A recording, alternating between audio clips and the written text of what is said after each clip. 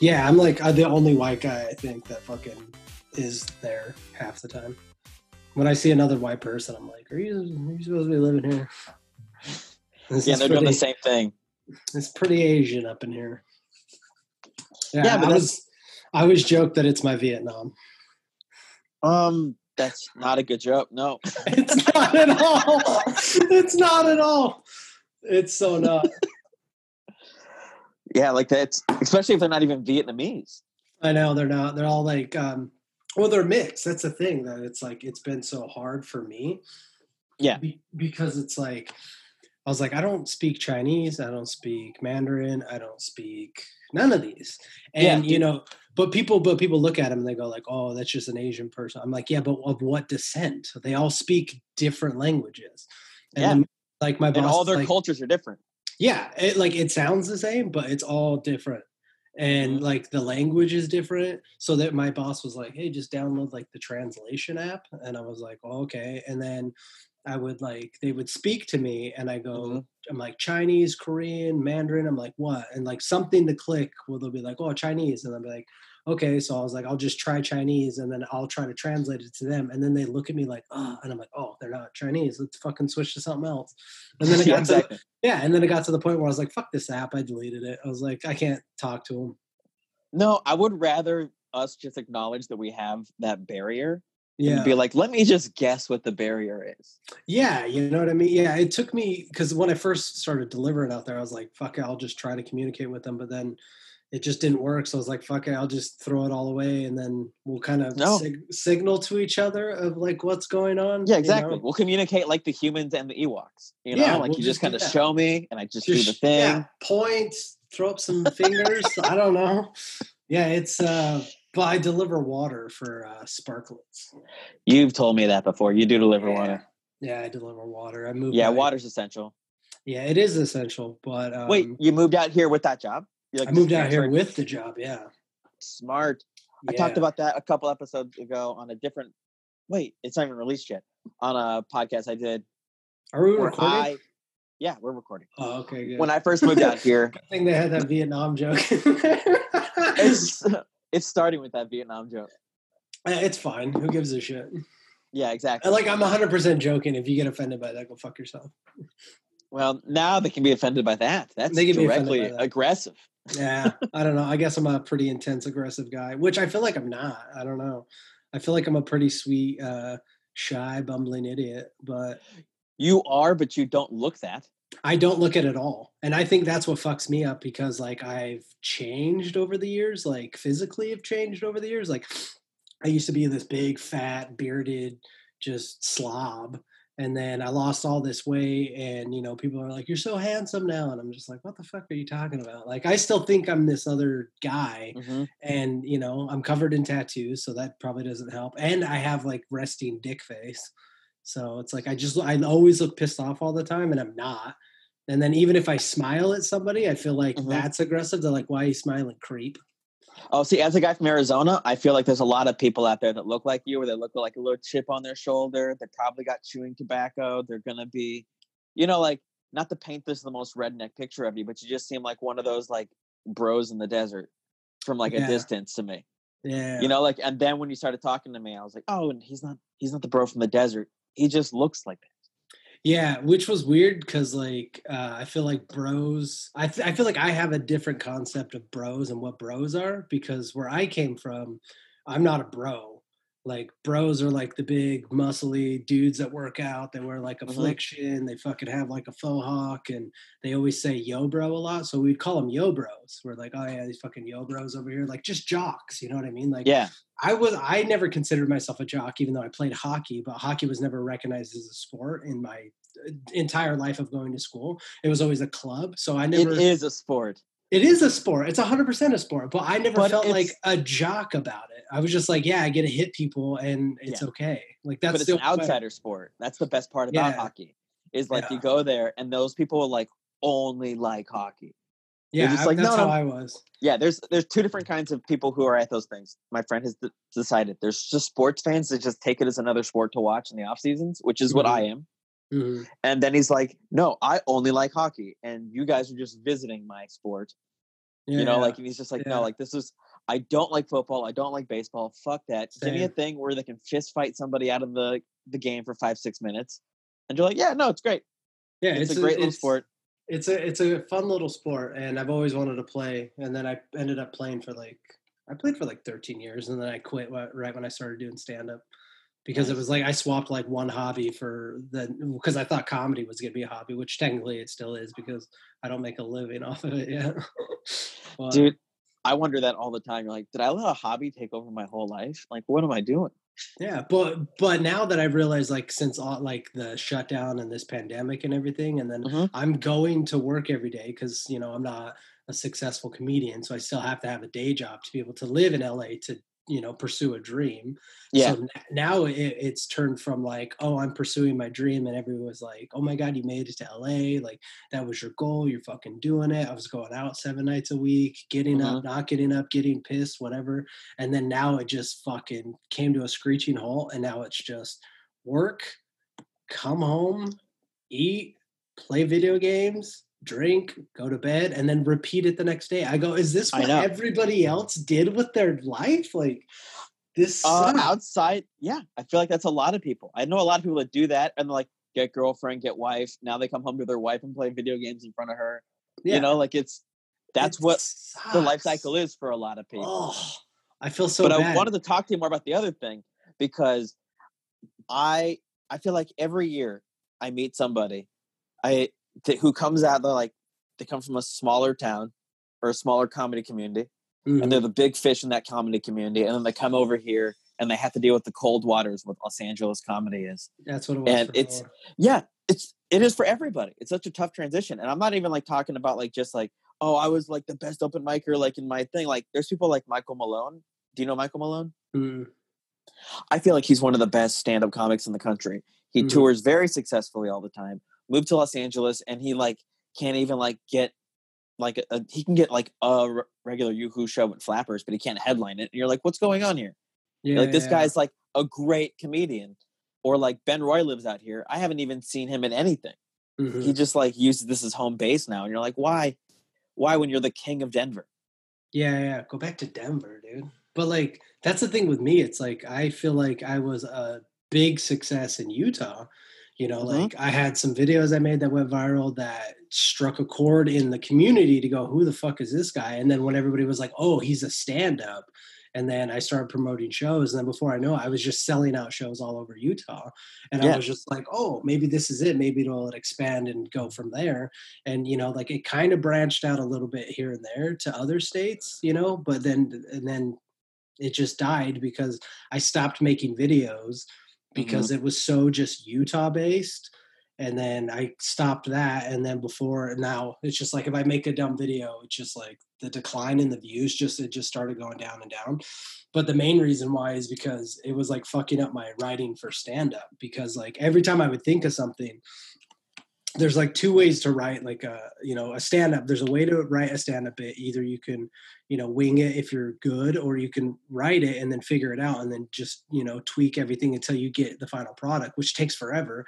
But then you get the idea, so the idea comes and you go Which way like, I want to stop you right there and say that I feel like being good is when you get so used to that other thing you can do it on the fly. It's not that's like what those I'm people saying. aren't. Yeah, but they're not right. They're not writing it. They're just got good at writing. Yeah, they have that muscle that they've used so much Yeah. to where it just you can wing it. Like that's why I feel like I'm so good at riffing because it's like that's how I became funny. Like Mm-hmm. I would just riff and just be an idiot, and then I'd regurgitate shit that I heard, and then till I got into stand up, it came to the point where it was just like, oh, you can't regurgitate other people's shit. You got to do your own shit. And then Mm-hmm. it took that brain, like that side of the brain, then the other side of the brain was stand up, and then fused it, and then like I posted like a 15-minute video of me riffing on old people that were in the crowd when I was in Arizona right Yeah. before all this happened. And I was just busting their balls and riffing on them. And I was like leveling the room. And it was doing so well that when I went back to material, people were like, no, no, no, talk about those old people again. Like, we don't want to hear your other shit. We saw this Oh, other side of you. And my it fucked my whole headlining show up because I was like, none of my bits are going to stand up next to me just riffing with them because now they're all a part of it. You know, Oh it's yeah. not me telling a story like, oh, this crazy shit happened to me, or I saw this, or blah, blah, blah, blah, blah. It's just like, no, we're a community now, and we like what you're doing. Stick to that. And then I was just like, well, I'm fucked. So I just went back to like riffing to them about nonsense. Oh, dude, I love that. Like I mean, I love doing that. I call it going off the rails. That's what I say. I say I let my brain run wild. Oh yeah, because it's like it's great, and people love to watch you like drive the train when it falls off the rails, but like you still are driving it. But it's so hard to get it back on the fucking rails. You can't, especially if it's the greats can. I've watched the greats do it, and that's like what you're doing. I can't do it either, but I can't get it. It's the goal. It's the goal is to be able to get back to that point, to be able to do that, to get back there. Mm-hmm. And so you're just like, oh shit, I feel like I have to take it off the rails sometimes so I can practice bringing it back onto the rails. And that's what's weird, because every time I headline, 9 times out of 10, I always get into crowd work, and not on purpose. I'm not like, okay, 25 minutes, if material's not working, I'll just go into crowd work. It's just like, I get distracted. Your brain goes. Yeah, my brain just goes wild, and then I'll just see, something in the crowd. Like, dude, there was one show I did a couple of years ago. There was this guy in the front row who was, he had a prosthetic leg. And he had both of his legs on the stage. And usually comics like get like really pissed about that. They're like, hey, this is my territory. It doesn't really bother me too much. But the only thing that like made me focus on it is that he had a leg missing. Yeah, of course. And so my brain was like, talk about it. And then my other half of my brain was like, that's probably going to backfire. So my dumb ass just goes like, hey, what happened to your leg? Just blatantly said it to him. Yeah. But no, it turned out great. Like somehow he lost it in like a wood chipper accident or something. And I ended up talking about it literally for 35 minutes. I just kept coming up with scenarios about how he lost it, or how he ended up cause it's like, it was like a tree splitter, cut it in half. Like, the ones that you like, it's like a big long, like conveyor belt. You push the whole log down and it cuts it. That's how he lost his leg. I was like, what were you doing up there? That's hideous. Like, yeah, I was like, what were you doing up there? Did you fall asleep? Was it like lunch break? And then somebody turned it back on, thought it was going to be funny. And then all of a sudden, fucking Jeff's leg's gone or whatever. Mm-hmm. And I just riffed on it for so long. But then I get so deep into that, and the crowd gets so involved into that shit that they don't care about my other material. Like, and then that's what fucks with me, because I go like, is my riffing better than my writing? Like, is that good? One day, I feel like when people get great at stand-up, those things match up and meet, so it's fine. But there is a point when we're growing as artists that one ability we have is definitely stronger than the other ability. Yeah. And but so it's like, maybe it is, but I'm also saying it's not a bad thing, because you'll get to the point that they're one and the same. Like, I love writing jokes to a point, but it's like where I have fun is where I'm on stage getting laughs, just riffing on shit or talking to the crowd. Like, that is so much more fun to me than you mean everything. Yeah, exactly. So everything that Zoom isn't. Yeah, pretty much. Yeah, because like we're all watching the Zoom shows, and I'm just like, there's just no way the things that I love in stand-up exist there. Yeah. If you were like to put me in a cave and be like, hey, shout your jokes into the cave, doesn't that feel good? You're like, no, it doesn't feel good. Terrible. It feels terrible. No. I don't get why they're these, like, I get like the clubs need to make money during this, and they're doing what they can, and comics need to stay in that creative headspace. But it's like, it's not a good thing for stand-up to be like, hey, go tell jokes in front of a computer with people watching and then writing ha ha ha. That's not the same feel that we get from the live. Even when I've done the Instagram live stuff and people are like saying like I'm doing great or whatever, like I'm talking to them and they're saying that I don't feel good. And then I think that's the difference between the people that talk at the audience and the people that talk with the audience. Mm-hmm. We've all met the comics that talk at the audience, and Zoom's going to be great for them. Yeah. No one can interrupt their adding. I talk with them. That's the thing. Like I want to. I do too.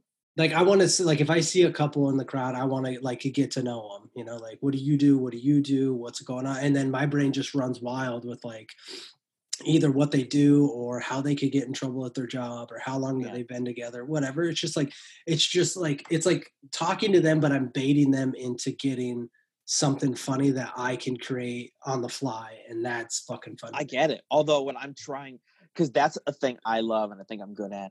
But this last year, I've been working on, can I get written material to feel that same energy? Same. You know what I mean? And so, like, I think every set you've seen me do, like, I, in my mind at the point is like, no, stay to the material and see if you can bring that energy with the material. Mm-hmm. Like, maybe there's a way I can do it with body language and delivery that just makes it feel like spontaneous to get people to create that noise. And I also think that's like, you watch somebody like a Bill Burr, at the point that we see them, it feels like he's coming up with maybe this other idea. And then he has like 5 minutes on it and you think his brain's just going. But if you've watched him as much as we get to watch him in the clubs, you are like, no, he wrote this all out. He just knows a way to make us all feel like this is spontaneous. So it's like the same emotion from the audience. D'Elia's really good at that too. And that's what one huge thing that like inspires me and I admire about him. It's like, cause he can take something so silly that you wouldn't think is funny. Like on his new special, he talks about growling at a baby. Yeah. No, I love that. I'm actually a D'Elia fan. I'm a huge D'Elia fan, but it's just like how simple his like bits are, but it's his like charisma. He's charismatic. He's fucking likable. He's silly. He's not threatening. And then he just knows how to like bring these stories to life to make you feel like that you're there. And then you can actually visualize him doing it. And it's all those things that just like finally like come together. It's because he walks you through his weird thought process. And like he talks about like how he's like, he comes from a good family, so it's like sorry and stuff like that. But it also at the same time, he's like, that doesn't stop me from being a weird brain. Yeah. When he's he's like, I'm 39. Fucking exactly, baby. I was like, I've done that. And then like his airdropping thing where he would airdrop pictures of people. I was like, dude, I've done that for years. It's the fucking funniest thing. Even though like I saw another comic get mad that he did that bit because somebody else made a joke about it. And he like posted his, and he was just like, just so you know, I was like, bro, we all probably have done that. It's like D'Elia made it to the fucking special. Who cares? There's a million things to talk about. Who gives a fuck? Like, the next part of life. That one bit. Yeah, you think that one bit was gonna make you? They do think that, and that's the issue. Yeah. See, I never gave a fuck. But also, people just hate him. Yeah, but I don't know, man. Me. Because I'm watching so many comics just write him off because he comes from a good home or something. You're like, that doesn't mean he didn't do all the work. Dude, he puts in so much work, bro. Like, he puts in so much work. He definitely, without a doubt, works harder than me and already made it. I think he started like 5 years before me, I think. Or maybe longer. I can't remember. Because he's been doing it, I think, 15 years.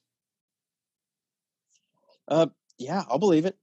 Yeah, I think so. I don't know. He was talking about, I think I heard it on something. He mentioned when he started when he was 25, and I was like, oh, I started when I was 25. Oh, I started when I was like 29. Yeah, I started when I was 25. Late to the game. I felt like I was late to the game at 25. Yeah, imagine being a couple of years later than that then. Yeah. Late to the game. And then I wonder sometimes, like, am I too late to the game? And then you're like, no, I think I'm fine. I'm just going through what people go through like this many years in. Yeah. How many years in are you? 8. Yeah, I'm in at 10. So you started out here, though, didn't you? Or did you start in Arizona? Yeah, I started out here, which is a different beast. Yeah, see, I started in Utah, which I actually was going to move here to start, but my sister was like, just Google and see if there's a club here. And then I did, and then that's, my home club now. But smart. There's only like one club in Tucson. If I was living in Phoenix, I probably would just stay in Phoenix and be the big fish in Phoenix's pond. Mm-hmm. My apologies to the other big fishes in Phoenix's pond that may or may not be listening to this. You guys are all great too. I'm just saying I'd be amongst you guys as peers. But I didn't, because I was in Tucson. There was only one open mic a week. So I just moved out to, if I have to move to start doing open mics, I may as well just move to the big one. And I'm not sure it was the better move, to tell you the honest to God truth. That's what everybody has told me too. Like when I stayed there and then I was getting, because I was getting great spots back home, like opening for a lot of big guys that live here, like I got to open for, not to brag or anything, but like I opened for like Segura before Segura got like huge. He was, like on his way up before he just blew up. But I got to open for him a few times. I got to open for Nick Swartzen. I've got to open for Pauly Shore a bunch over the years. And that's how I met Pauly. That's how I met like my buddy Jesus Trejo, who lives here. I love Jesus. Yeah, dude, love him.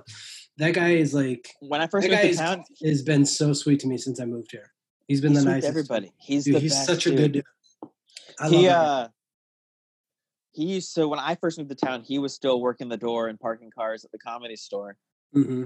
And I love it because, like, I remember he got to the point that he was promoted. He's paid regular now. His name's going on the building. And he was so worried because he was like, I still need these spots to pay my bills. Like, I still need to park these cars. Mm-hmm. And, like, the Comedy Store was super cool where they were like, no, like, we're going to find a way for you to make money without having you park these cars. And then all of a sudden you saw him just featuring for all these different like Comedy Store headlines. Yeah. That's the magic of the Comedy Store. People talk about the hanging out and stuff. You're like, I'm not sure it's that as much as it's just like, no, when you're in that crew, they make sure they develop each other.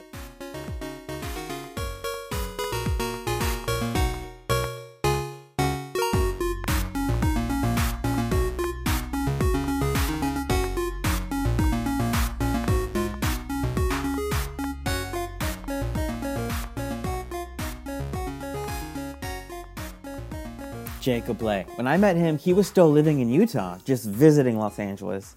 I want to say it was like a year later, I just ran into him at the Ice House, we reconnected, and now I see him all over the place. And I love seeing him, happy he moved to Los Angeles. You know, there comes a time when everyone gets tired of being the big fish in the small pond and they come over to try it out, which is why I thought it was really important to talk about it on this podcast. It's an experience that I meet a lot of people that go through, and they want to know what it's like. And he's an excellent person to ask, because it's not as easy as you hope it is, but I do think it's worth it. Fun fact about Jacob Lay, while I'm plugging him, is his social medias have 2 C's in the Jacob. JACCOBLEIGH. Not how he spells his name as a regular person, but it is how he spells his name on social media. So that's important because I do want to shout out everyone's social media. Of course, my social media is Aaron M. Marsh. You guys have been following. You guys have been listening. Thank you so much. I love you guys. You guys have really helped me out through this quarantine. I've been putting out twice as many podcasts, and you guys are listening to twice as many podcasts. And it's keeping me sane. And I want to thank you guys for all of that. I really do. Like, this podcast, although still new, is still very special to me.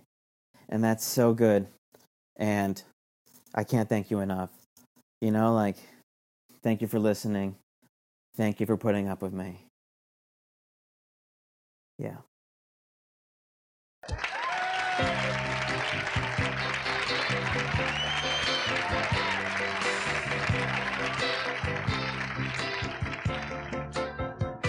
Whether I'm right or whether I'm wrong, whether I find a place in this world or never belong, I've got to be me.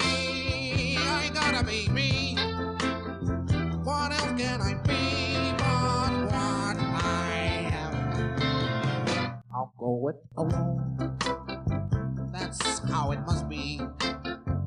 I can't be right for anyone else if I'm not right for me. I've got to be free. I gotta be free. Daring to try to do